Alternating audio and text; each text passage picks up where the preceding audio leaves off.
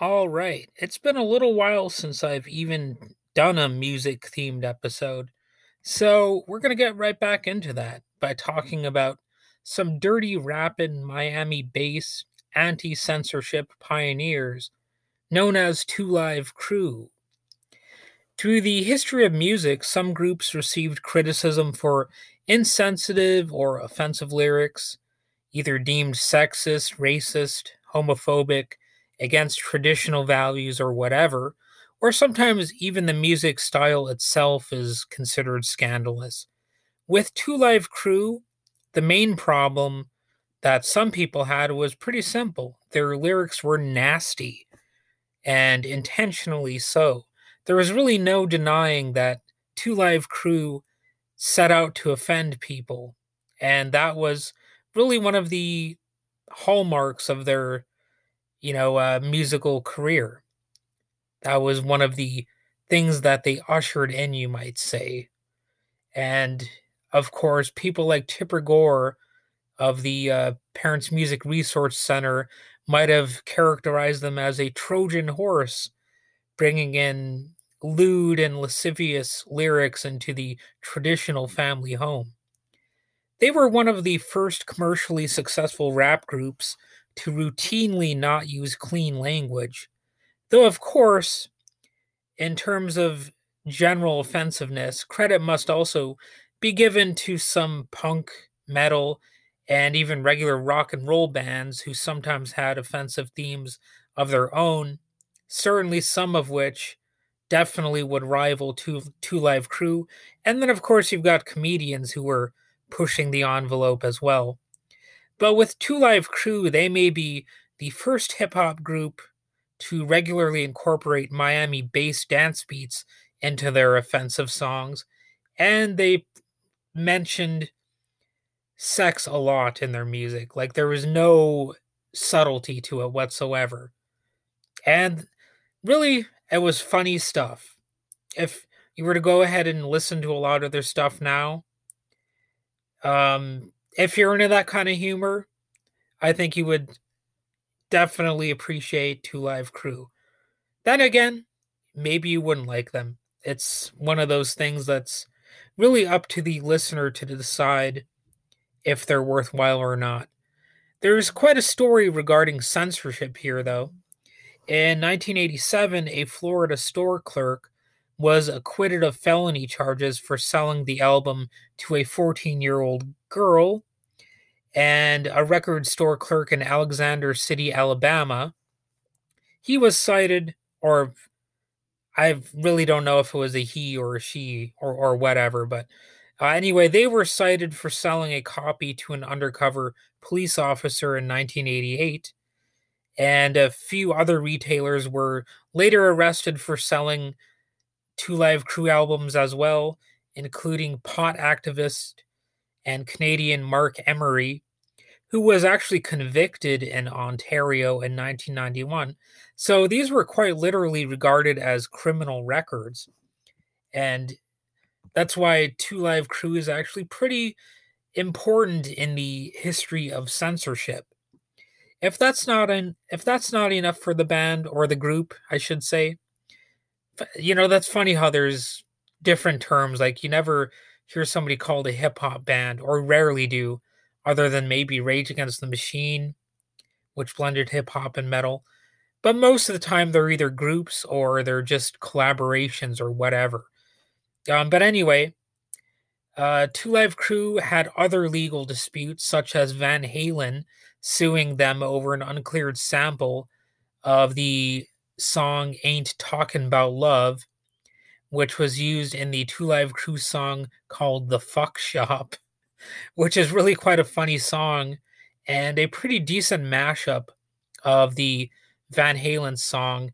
And you also had music explosions, little bit of soul, and Guns N' Roses' "Sweet Child of Mine."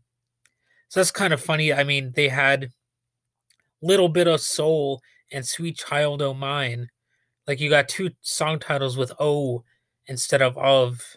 I wonder if they did that intentionally or if it was just some weird coincidence. But anyway, go ahead and check that song out. It's It's definitely explicit, as the title, you know, explicitly makes clear, but it's a funny song. And granted, Two Live Crew, you really have to be in the mood to appreciate their kind of stuff. But if you do like some racy material, you might be able to appreciate what they bring to the table. Anyway, Two Live Crew were arrested. They had a trial and were acquitted, although there were still some who regarded possession and distribution of their albums as something that should be criminal. In 1992, the United States Court of Appeals for the 11th Circuit overturned an obscenity ruling, and the Supreme Court of the United States refused to hear Broward County, Florida's appeal. And the lawsuits kept on popping up. There was another one for their parody of Roy Orbison's "Oh Pretty Woman," and yeah, it was a group that was really seemingly offending a lot of different people at the time, definitely generating controversy. But you know what? There's a lot to be said about any group that comes along and shakes things up. Anyway, the members of Two Live Crew, you had Luke Campbell and Mr. Mix, you had Fresh Kid Ice and Brother Marquis. Despite all the controversy and the legal roadblocks, they did enjoy commercial success. And to help address parents and the evangelists out there, Two Live Crew even compromised enough to release a censored version of their album called As Dirty as They Wanna Be, retitling the watered down affair as Clean as They Wanna Be. Like a lot of groups, they did go on a hiatus at one point, but at some time around 2006 and 2007, Fresh Kid Ice and Brother Marquis discussed their differences and decided to relaunch Two Live Crew.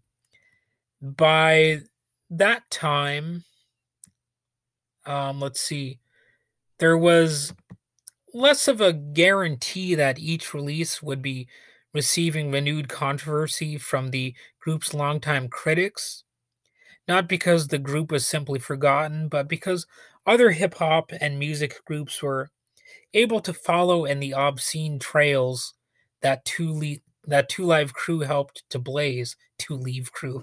Jesus Christ, I almost screwed that up. But anyway, uh, so yeah, they were trailblazers, and of course, they had others who were similar to them as well in other genres of music.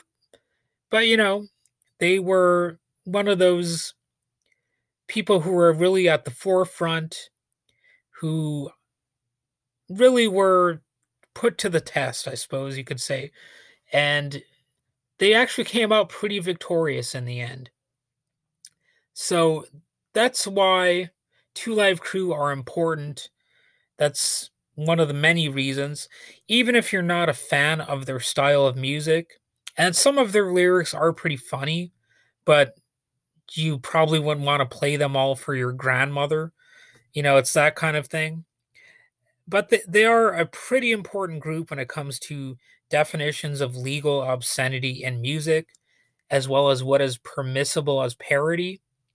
Thankfully, it worked out that none of them were permanently incarcerated for obscenity. And that really has something to do with, the basic concept of American freedom. Of course, it's not just a freedom concept that's available in America, but it's a certain thing that we're supposed to have here. You're supposed to be able to say offensive things on an album, and you're not necessarily going to have to spend the rest of your life in prison or something like that. Now, of course, there's a debate over what exactly the limit of free speech is, if you threaten somebody or something like that. But when it comes to Two Live Crew, really they were just making a bunch of sex raps. You know what I'm saying? That's a little bit different from a lot of material that's out there. It's relatively non-threatening. I don't even think they are considered a gangster rap group exactly. Just a, for the most part, a humorous group that sang a lot about sex or rapped a lot about sex.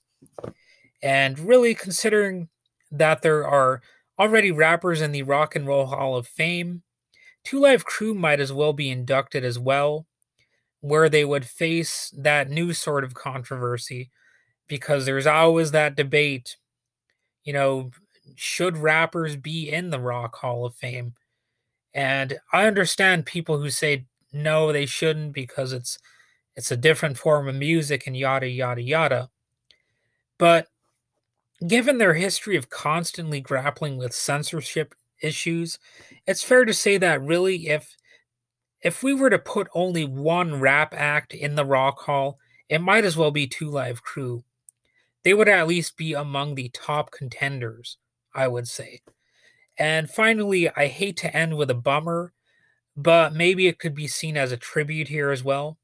Christopher Wong Wan, also known as Fresh Kid Ice, died in 2017. So yeah, they're not all alive anymore at this point. But Wong Wan is noted for being the first Asian rapper to gain some notoriety.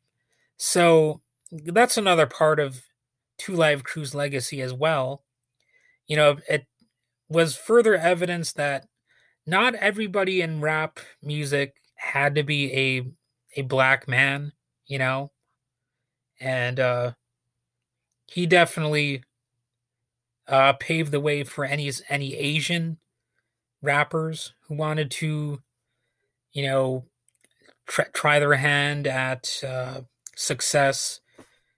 And I can't say that I'm really that familiar with Two Live Crew in general or anything like that. I'm not even a super fan, but that's a key part of the legacy of the group as well. They were trailblazers in so many different ways, really. And, you know, I just recommend this group. That's all I need to say anymore. So, yeah, I hope you enjoyed what I had to say about Two Live Crew. And if you're into that sort of thing, go ahead and check their music out. All right, well, that's about it for me. Have a good day.